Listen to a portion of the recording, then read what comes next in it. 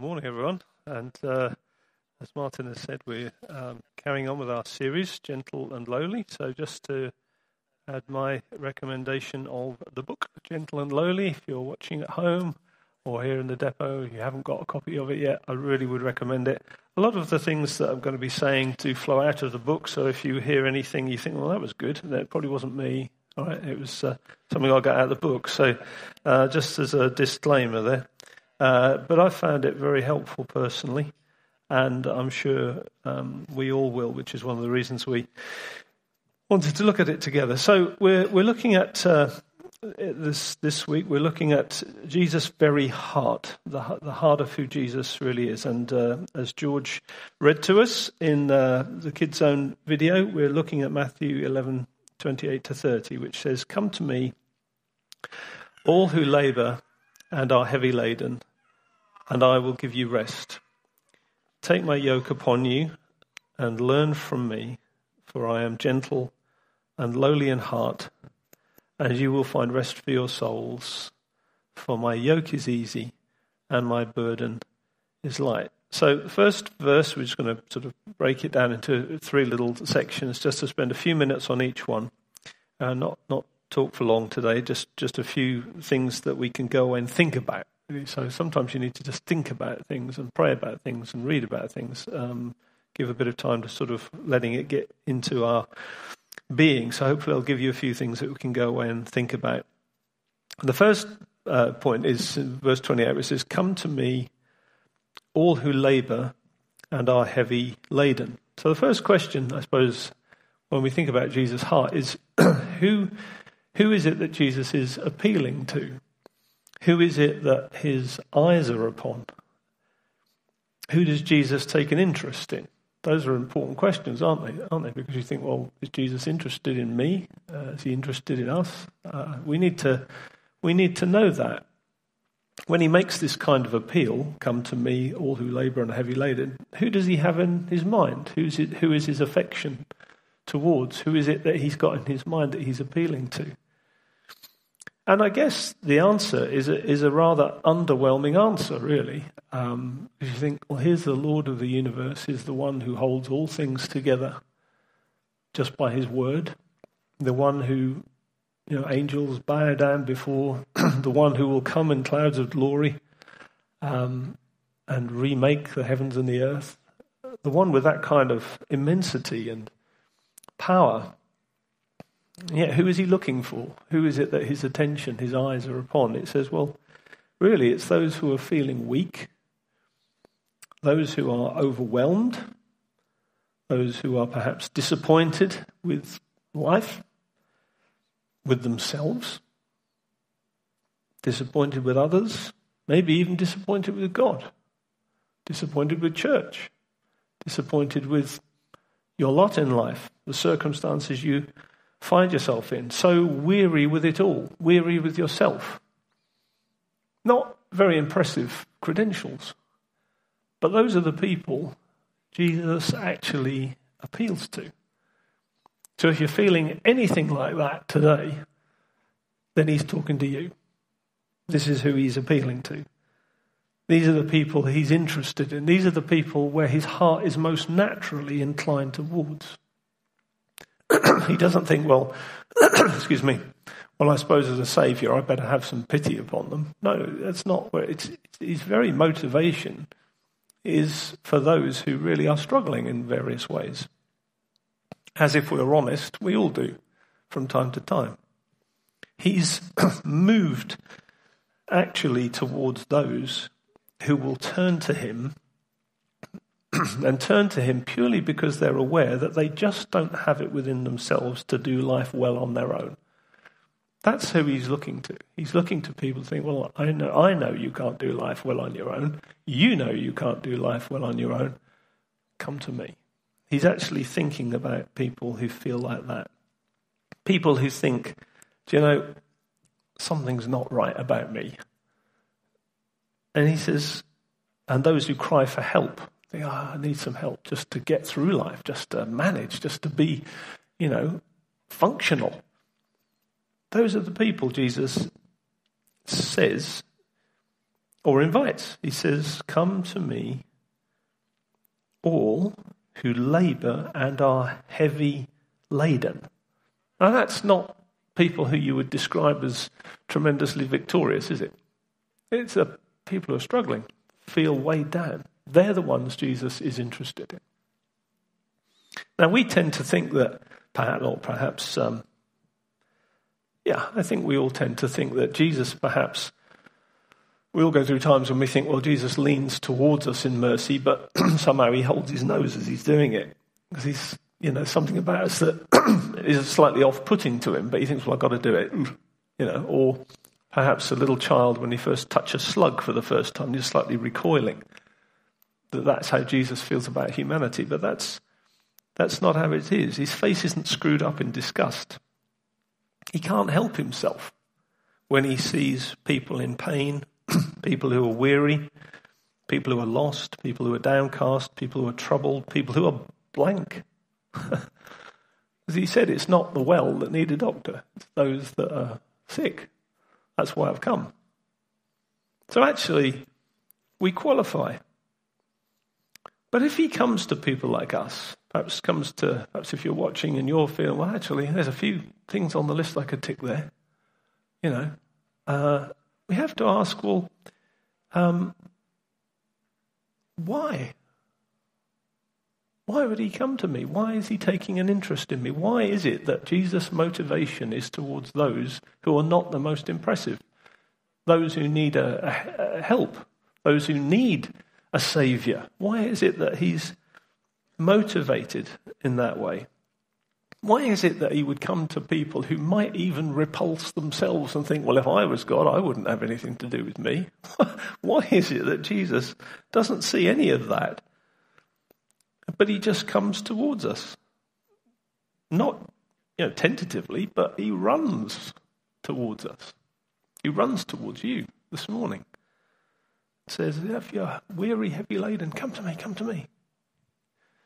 Well, we get the answer in verse 29. It says, "Come to me, all who labour and heavy laden. Take my yoke upon me, learn from me." Why? "For I am gentle." I'm gentle and lowly in heart. So his very heart is the reason why he comes towards us in all our need. And interestingly, in the 89 chapters that there are within the Gospels, Matthew, Mark, Luke and John, this is the only verse where actually the curtain is drawn back and Jesus actually self-discloses what's going on in his very being. His heart doesn't actually mean obviously his physical heart, it means his inner core motivation, his inner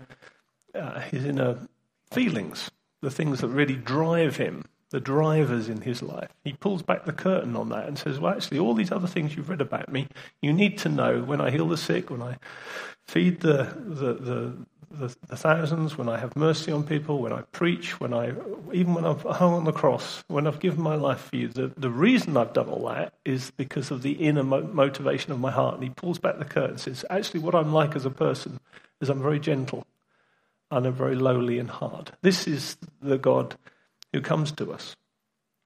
He draws back this curtain for us to see what gets him out of bed in the morning, if you like. What is his motivation? What's at the core? And that shows us who we're dealing with. Now, if we were to perhaps describe Jesus, if I went around the room, or if perhaps in the chat under the YouTube thing, I said, write in 2 words, 2 descriptions of what you think Jesus is like. What would be the things that first come to mind? I would imagine a lot of it would be things like exalted, dignified, glorious, strong, mighty, lifted up, powerful. And all of those things are obviously true. But his definition of himself, the words he chooses to use as the prime descriptions of who he is, getting to know who Jesus actually is. If someone says to you, well, tell me what you're like as a person, you would choose words that you felt really conveyed what was your inner heart, wouldn't you? You'd be careful about those words. You'd want to make sure you got it right with what you said. And so, on tiptoe, we can come to Jesus. Jesus, what are you really like? He chooses his own self-description and he says, I'm gentle and I'm lowly in heart. That's what he wants us to know about him before all the other things. Now, gentle really means like he's the most understanding person you would ever meet in your entire life. He would totally get you, totally get what's going on, totally understand it, better than you even understand it yourself. He would be so aware of you, what goes on in your mind, what goes on in your heart, your feelings, your pain, your joys, the things that motivate you and encourage you, the things that disappoint you and drag you down. He would totally get you because he's the most understanding person who's ever lived. And his posture, because of that, is open arms, not a pointed finger. So he's always saying, come. I understand you. I get you. Come here. There's a gentleness. There's an invitation. There's a preciousness. There's an ease to our engagement with Jesus. It should always feel easy to come before him. Not because we're equal with him, but because he's lowered himself down to our level, laying aside his majesty, laying aside all the things that would make us, tremble and beg that we no longer be in the presence of this awesome one. He's laid aside all that majesty, which says in Philippians, and made him take on the form of a servant, human flesh, made himself like us, become flesh just like us, so that he can get up close and personal and say, come to me. Come to me. I know you can't reach me there. I have to come to you. But he does that because he's gentle. And lowly, another word for that really means humble. And that looks like that he is accessible.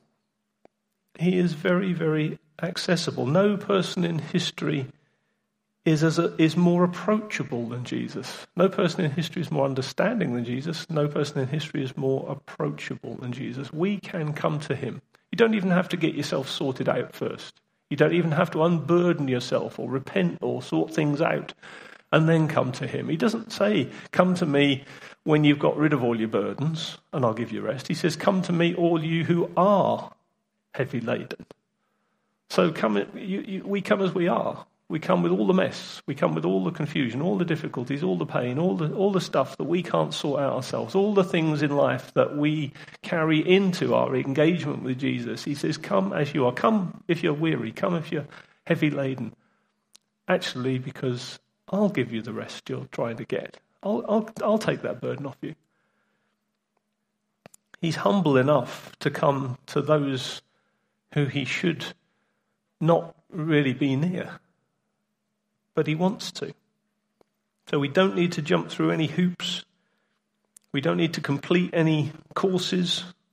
We don't need to have any prerequisites about us to come to him. You might be watching this wherever you are. Who knows where you are and what's going on in your life. But let me say to you, whoever you are, he is approachable and he is accessible to you just as you are at this very moment.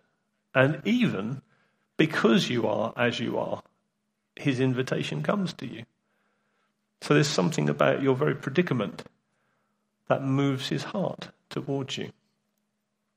The only qualification, the minimum qualification, the only thing that Jesus is looking for in his engagement with us is that we come to him and that we open up ourselves to him.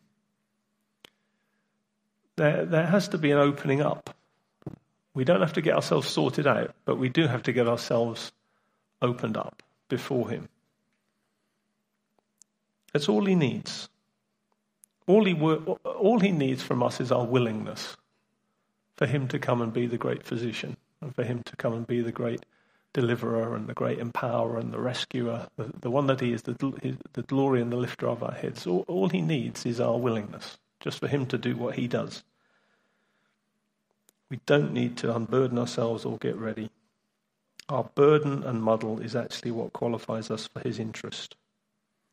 And he notices us because of it rather than in spite of it. And then in verse 29, the third thought is, where it says, you will find rest for your souls. Take my yoke upon you, you will find rest for your souls. Now, Jesus' yoke is a yoke of kindness. So we are yoked to his kindness. That's a good deal, isn't it? You're yoked to kindness. Wherever you go, kindness is yoked to you. Doesn't it say in Psalm 23, surely goodness and mercy shall follow me all the days of my life. You're yoked to it. If we come to Jesus and we're connected to him, we receive him as our Saviour, we're from that moment yoked to him. His sort of, the idea of the yoke here was of this sort of double bracketed thing that two oxen would wear as they plough the field. And he's talking about that kind of yoke. So he's imagining the scenario where if you've got a yoke of difficulty and you're weighed down ploughing the field of life, you say, this is really difficult, this is tough. He says, no, you come to me. I'll put the yoke on with you, so we're yoked together for life. But actually my yoke is kind. It's kindness. So you'll find a light, an easy yoke. This won't burden you. This won't make you feel worse. This won't make you feel, now I've got to be religious as well. This isn't that kind of yoke. This is a yoke that liberates. So that whatever you're going through today, whatever condition you find yourself in today, if you've received Christ, you're yoked to his kindness. You can't shake it off. You don't have to earn it to keep it there. You don't have to kind of perform in order for him to stay with you. No, he said, take my yoke on you, for my burden is easy and light, and you'll find rest. Kindness does make us feel restful, doesn't it? Whenever we're on the receiving end of kindness, that somehow lifts us. It's a bit like, the quote from the book is, what helium does to a balloon is what Jesus' yoke does to his followers. Because it's kindness, and it just lifts us whenever we're on the receiving end of kindness, unmerited kindness shown to us by God or by people. It does something to us. A yoke of kindness that we're hooked to feels easier than trying to pull life along by ourselves. Now you'll notice he doesn't say, take my yoke upon you and you won't have to labour anymore. He says, you'll find rest. So life has to be lived.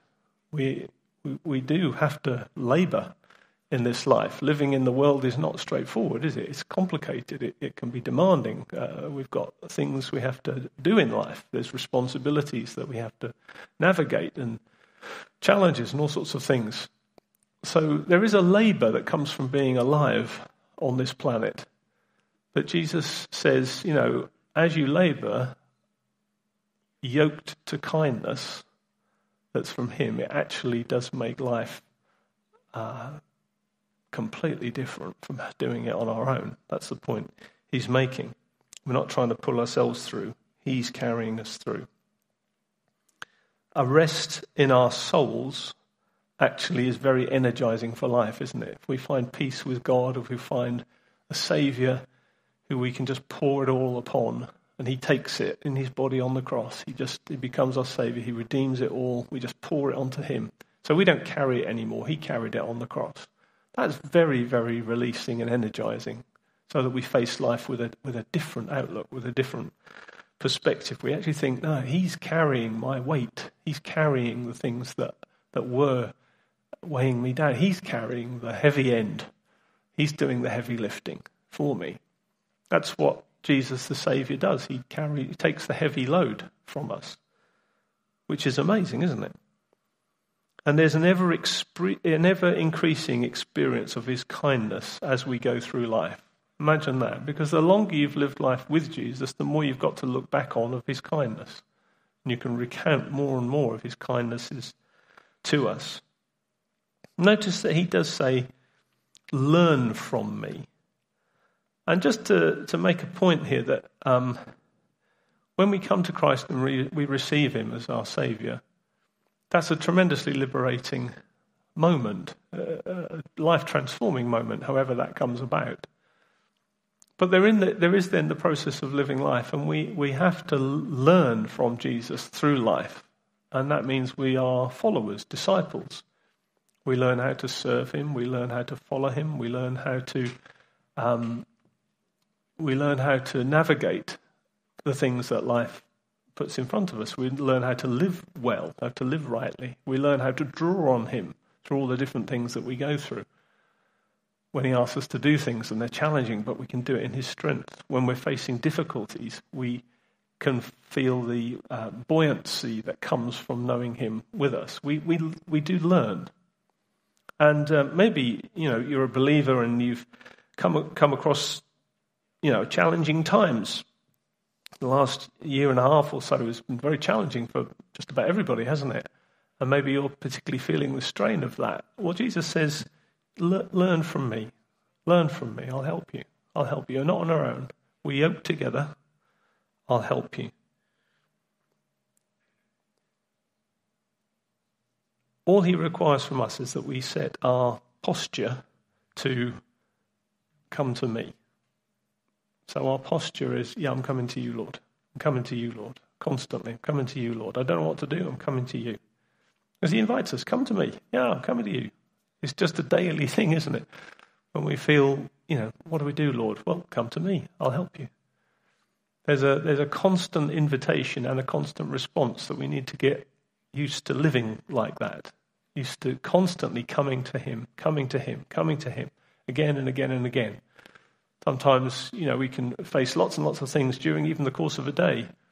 And training ourselves to think, no, I'm coming to you, Lord. I don't know what to do. I'm coming to you. Coming to you. And he says, come to me.